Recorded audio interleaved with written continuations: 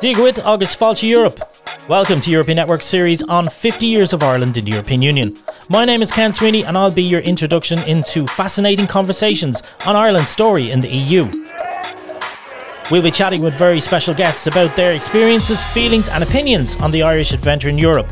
So I hope you'll stay with us for what we promise will be an exciting series of conversations and debates.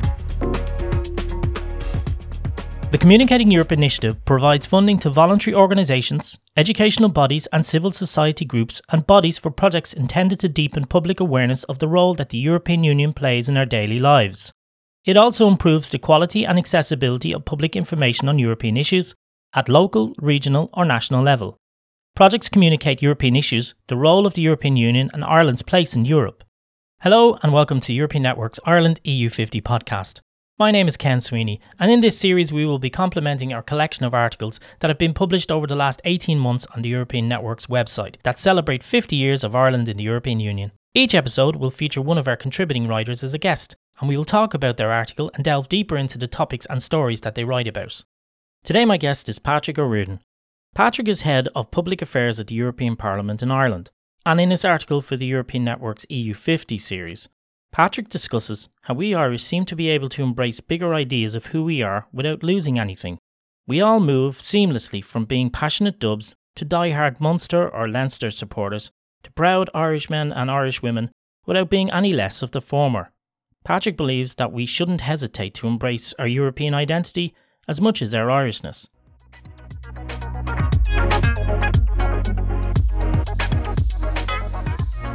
Patrick, hi, how are you? Thanks for joining me on this podcast. Oh, very well. Thanks. Thanks for having me. Pleasure to be here. It's lovely. And it's not very often we get the Head of Public Affairs in the European Parliament in Ireland. That's pretty cool. There's only one. I'm unique. The only one here. We're a very small team here. Yeah. Very small, but very active. I'm really sure of that. Over the last couple of years, it's been quite active for you guys, being now the only English-speaking represented country in the European Union. It's very cool, isn't it? That's right. Yeah, there's a bit more attention on us. And it's an advantage for Ireland in many ways, I think now. So some of the, we'll be talking about Brexit, I guess, at some stage. But there's some of the benefits that Ireland is getting more attention and more focus on our work here a bit, yeah. And just a quick side question I wanted to ask you. Is Malta considered an English-speaking member state? Because there's kind of big confusion there, isn't there? Yeah, no, I think it is, actually. I mean, just maybe an interesting thing on that, just a few weeks ago, I was in Cyprus, so a nice work trip where we brought together school groups from Malta, Cyprus, Ireland and the UK. So the UK was involved in this, on this European Parliament Ambassador School, so the network that we have. So it was all these English-speaking countries. We classified them together. Our countries who drive on the left, as somebody else described it. Yes, that must have been fun, actually. It's great that we're working with young people like that because they're so enthusiastic, aren't they? It's brilliant. And they see the European Union as this big, huge kind of play zone in some ways. It's inspirational. I think everybody was kind of just thrilled and moved. And, we all get a little bit jaded maybe and whatever, fed up in our work and these sort of things. When you see these kids who are enthusiastic and excited and thrilled to be in each other's company and just just watching them over a few days, getting on with each other and just exploring their differences and enjoying each other's company. It's just reinvigorating to see Europe in action in that sort of a format. Yeah, I mean, we're going to kind of address these issues today because your article kind of touched on that. And I was maybe thinking what we can do is we could start about the fact that Ireland, over the last, particularly in the last 10 years, I know European Movement Ireland has been doing a poll every year and the results have been very high when it comes to approval rate for membership. And one of the claims that we do often hear, and this was very, very, very prominent post 2008, 2009 when the Troika was in, and of course recently when Brexit was happening in the UK, one of the big claims we often heard there in the UK was that the EU is very undemocratic. And if you take a closer look at how institutions work in the EU, the Commission, the Parliament, the Council, they often show this to be far from true. But why do people still want to believe that it's undemocratic? And why do you think that is? Although, again, I must say it's not as bad as it was maybe 5 years ago, but it's still hanging around, particularly in relation to what many are speaking about, which is the rise of right-wing and far-right organisations and institutions that seem to be popping up. So with regards to how the EU institutions work, why do a lot of people still believe that it's undemocratic? And is there something that we can do immediately, or is it a long-term goal? I mean, you'll always get criticism you'll always get people throwing labels and these kind of terms out there, and they're, to further their political objectives, and robust debate, whatever, and people having different views is all perfectly well and good in a democracy. It gets problematic when you get into sort of misinformation, and even we know that there is disinformation out there. There's people who are intentionally trying to misinform and have an impact on different political decisions taken at European level. But I mean, by any standards, any measure, the entire European project, the European Union, is a very democratic body. I work for the European Parliament, which is the democratically elected. Every single one of the members has had to stand up, go campaign in their local area, deal with the issues, deal with people, debate the things. So they've all got there, with votes of people like yourself and myself around the country. It is the second largest democratic institution in the world, second only to India in terms of the electorate. So over 400 million people that are participating. The elections, maybe the first chance to mention the elections, European Parliament elections coming up next year. So 24, sometime between the 6th and the 9th of June. We're waiting to see the exact date here in Ireland. But all of these MEPs are directly elected. They have a massive say in deciding on the laws, the regulations, everything that happens at European level. The other decision-making body, of course, is the Council. And the Council, it sounds, the European Council, sometimes we see these big meetings happening in Brussels or Strasbourg, and you see people walking there and these sort of things. But these are all your local TDs. So every government minister is a TD in Ireland who has, again, campaigned, debated the issues, been elected, becomes a minister, goes representing Ireland in the council, whether it's looking at foreign affairs, agriculture, fisheries, social affairs, whatever. So these are the two decision-making bodies of the EU, the council and the parliament, and they're directly elected. Then you have the commission, which is the executive and the initiator of some of these actions. But again, every country has a European commissioner. So Mairead McGuinness is Ireland's fantastic European Commissioner, former Vice President of the Parliament, very active for a long time.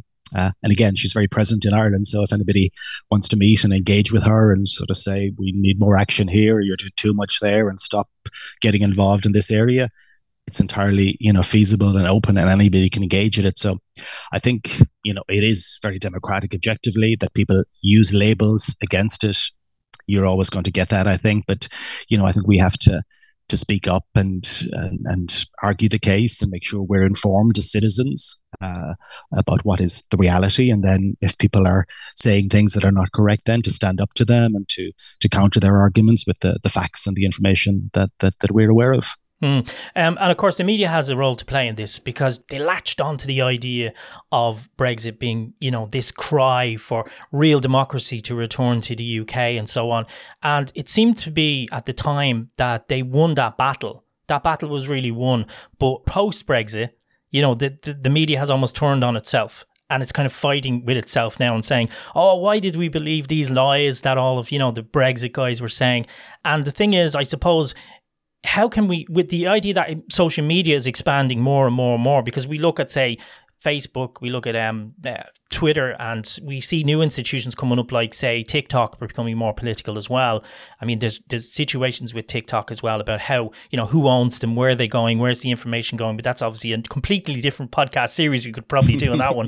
But, I just wanted to ask you, as for somebody who's working directly at the coalface, and so to speak, are the media in general friendly with the European Union when it comes to that, or is it a battle like, say, what the United States administrations have with their media? No, you're absolutely right to mention media. It has an enormously important and powerful role to play in all of this, how things are perceived. I think we're pretty fortunate in Ireland. We have a pretty balanced media.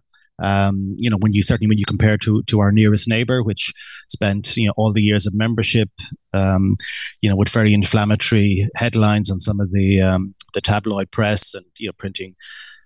I used the terms misinformation, disinformation earlier, just printing lies about Europe, and then this is what people are being fed for many years. So it's not so surprising when they're asked to vote on it that their perception has been clouded by what they've read in the media. So I think it's an important role. I mean, in our job here and based in the Parliament Liaison Office, we want to give our MEPs the chance to engage with the media.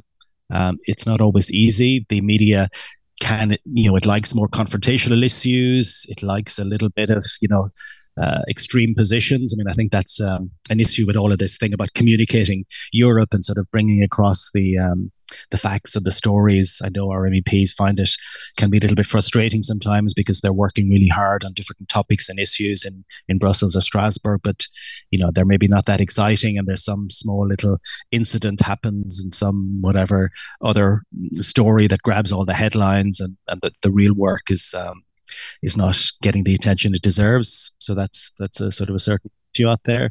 I think, what came to mind actually when you were saying it was there's a quote from Yeats that I like and that I refer back to sometimes about the best lack all conviction while the worst are full of passionate intensity. Do you know if you ever heard of this from Yeats? I did. And I use it a lot, to be honest. You use it as well. Yeah, I just really like it. Yeah, I think the liberal institutions they're not taking a leaf out of the right-wing book, for example. They're not as passionate about what they believe in, which is crazy because it should be the opposite, It's a challenge. There was a series on the House of Paisley on BBC a while back. You sit down and watch Trump. He's captivating. He's a brilliant communicator. Nigel Farage, who has just admitted that Brexit is not a success. Fantastic communicators, great TV, great radio, great podcasts, I'm sure. So there is that challenge to make the stuff that's happening, to communicate it in a way that is appealing and attractive. Because the extremes are always the most vocal, then you get polarized views. We've Northern Ireland elections recently. You're seeing all of these things playing. So it's a constant challenge, but I think that's the job of politicians. That's the job of people like myself and that, to make sure that opportunities are given to our elected politicians to engage, and that these issues get the attention they deserve. So we try different ways and means with events, with activities, with doing a lot of work on the youth side, just with different bodies to try and communicate what's happening in a more balanced and fair way. Yeah, and it's actually a great lead into what I was going to ask you actually next. You talked about youth.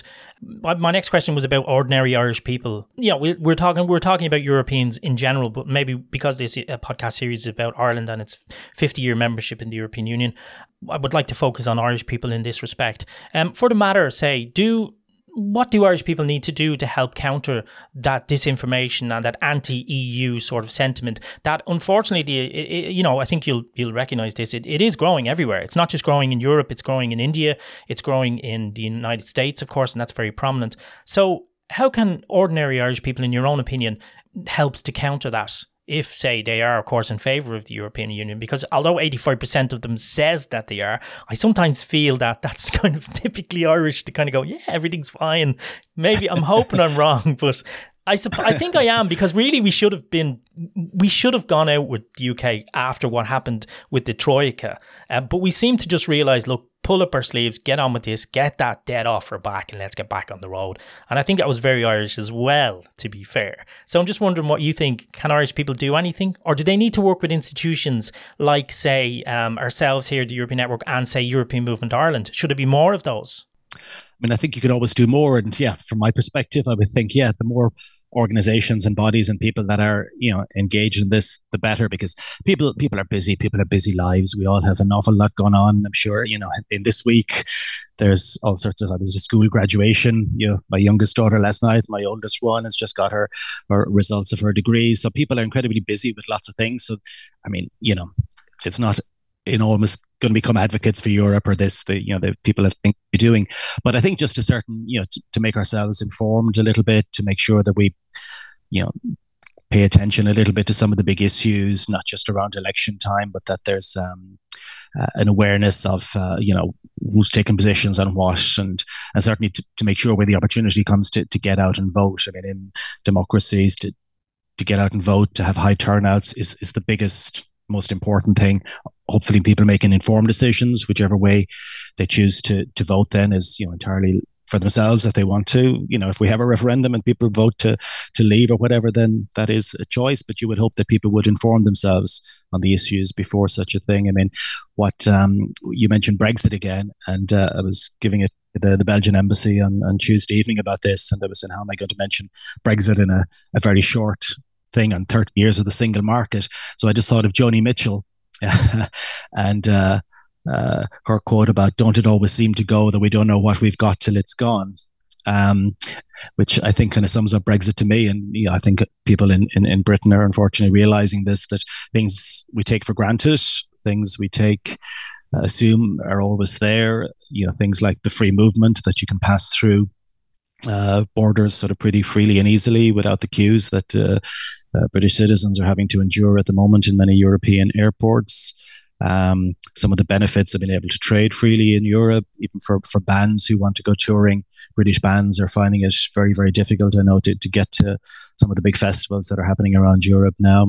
So all of these things, it's human nature. We all do it. We take things for granted. We assume what's there will always be there. It can be as practical as, which bands are going to be on your at your local sort of festival. But it's also about bigger issues like, human rights, European values, rule of law, respecting the rights of minorities. These type of things, we assume they've always been there. We're fortunate to live in one of the most democratic countries in the world, in Ireland, that we have a free media and a fair media and these sort of things. But these things are constantly dynamic. They're never static. And we're seeing, in Ukraine, obviously, at the moment, these values are being fought on the front line. The brave Ukrainians are fighting for these values. We won't be called upon in such a dramatic way, but I think we need to stand up, argue, fight, stand up for our values whenever we get the chance. You made some great points there, and I just wanted to bring you back up on a few there. We can't really go through this podcast episode without mentioning the fact that Brexit has probably, in some ways, been a very good thing for Ireland. It made us look more independently at ourselves, I think, and it made us see that across the water is not just the UK, but also we have France, we have Spain, and when we put our minds to it, if we need to trade more with those countries, it was actually possible. I think the thing was, we weren't using those advantages because we had a very good relationship with the UK. We had that land bridge that was doing all the work for us. And then suddenly when this land bridge was closed in many respects, we had to look elsewhere. So would I be wrong in thinking that in some ways Brexit has kind of made us pull up our socks and get on with things a bit better, and we're the better for it? It is, a strange outcome of Brexit that it has increased support for Europe in Ireland as well as in many other countries. So places like France and Italy, which had a strong anti-EU sentiment, and political parties, as we know, the Front National in France and others in Italy and so on, who were calling for those countries to withdraw from the European Union. That's no longer their platform. So Brexit has contributed to a changing realization of where, we could say in Ireland, on what side their bread is buttered, and where their interests lie. Even those countries that were critical of economic and monetary union, of having a single currency, there's not that many voices out there now that are calling for Italy to leave the euro and so on. So it has woken people up on many benefits that are, again, were just taken for granted. I think I mentioned earlier on Tuesday I was giving a talk on the single market, and so I had to look up some statistics for that. So what we'd seen was that when Ireland joined the EU, sort of back in 1973, more than 40% of our exports were live animals. Way more than 50% of all our exports were going to Britain. So we had literally exporting cattle on the hoof. So, this, it seems when you talk to people, in Brussels, where I lived for many years, about some of, the Irish economy in 1973, it was pretty poor. It was very agricultural. It was way behind the rest of Europe. And you see the progress we've made in the intervening decades. And now one of the most remarkable stats that I saw when I was looking this up is that now we're exporting almost as much to Belgium as we are to the UK. So I think it's 8.5% of our goods exports are now going to Belgium, a little bit more to the UK. That's quite remarkable. And the opportunities that are being explored in Germany and France, all over Europe, are quite staggering. Enterprise Ireland, I should give a shout out to them, because I know they do a fantastic job with encouraging Irish exports and holding their hands and helping them break into markets. So this realization of the opportunities that are there on the education side, the Erasmus program, has been incredibly beneficial. And I think Irish students have taken advantage of it to a greater extent than almost all other countries, and really appreciate the experiences they've had in universities across Europe. And this, the benefits this has, filtering back to an appreciation for the benefits of Europe, to enjoying it, to, who knows where it leads. We even have a little initiative we took with the colleagues in the Commission representation on Erasmus babies. So it's remarkable the number of relationships that are formed when these children are abroad in their formative years, usually the third year of college. And so you meet some attractive Swede or Italian or whatever, and love takes root. Yeah, or in my case, an attractive Polish woman. I met a Polish woman on holidays in the Orkney Islands. I mean, when I think about it, now I wouldn't be able to travel to the Orkney Islands without being extremely difficult. And back then, it was 2005. So, she was there on a holiday trip. I was there, and, the rest is history. Okay, I didn't know that. That's interesting. Great. Congratulations. Yeah, so, we have kids that are, bilingual, the whole shebang. So there's a very European atmosphere in our house here. I wanted to talk to you about Erasmus just before we finish up here, which was a brilliant initiative that I remember that the Irish government took on, was that they were able to cover Erasmus students in Northern Ireland. I thought that was a brilliant move, and it really helped a lot of people, young people in Northern Ireland who were very unsure about their future. Exactly. No, I think it was a very generous initiative and much appreciated. And because I think whatever way you look at it, the young people were the most disadvantaged by Brexit. So again, I mean, if you think it's great and you think the outcome is fantastic, then that's your point of view. But I would strongly argue that all the things they've lost because of Brexit, and disproportionately so. I mean, if people were, if they retired or whatever, so on, the impact on them won't be so great, but taking away all the benefits that, I really believe Europe bestows on citizens from the young people of the UK was terribly sad and unfortunate. And again, if ever it's a motivating call for young people to get out and vote. As I said, we speak a lot with school groups in our office, and many of them transition year students, who are coming up to about to being 18 and to have the first chance to vote, and just making sure they do so. The voting age has been reduced to 16 in a number of European countries because of the realization that the stake that these kids have in the future in the decisions that have been taken is much greater than those in their 60s and 70s who vote disproportionately in elections. So I think there is a very strong focus and recognition of the importance of youth. We had last year, the EU decided that it should be the European Year of Youth.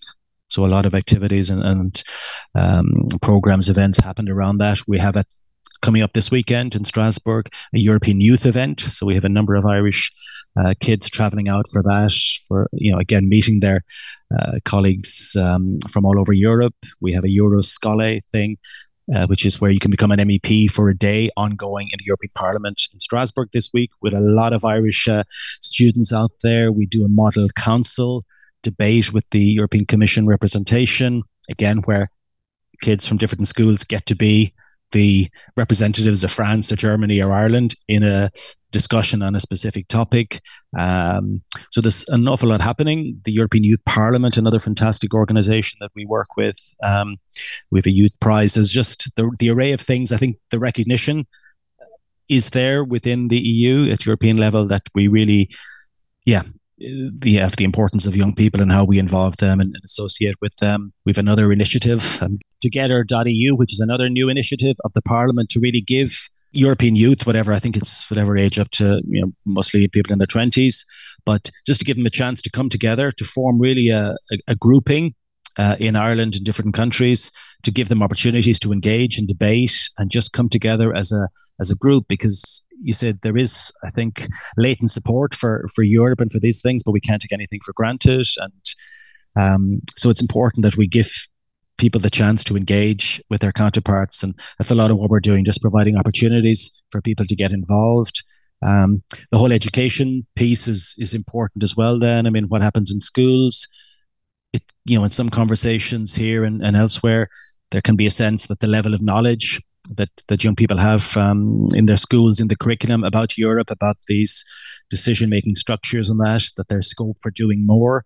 I know there's discussions ongoing on this, but I think we do need to at least give people the information in the first instance so that they can make informed decisions. So I think we can't overemphasize the importance of young people and engaging with them on these topics. The Ireland EU50 podcast is a production by the European Network in conjunction with the Communicating Europe initiative. Production and editing by Ken Sweeney. Interview notes by Brian Milne, Francis Cowell and Leonard van Otterloo. Hosted by Ken Sweeney with additional support by Brian Milne, Francis Cowell and Leonard van Otterloo. Special thanks to our guests and contributors for taking the time to make this series possible. If you enjoyed this episode, please leave a rating or comment on your preferred podcast platforms, and you can access our website at theeuropeannetwork.eu or follow us on social media.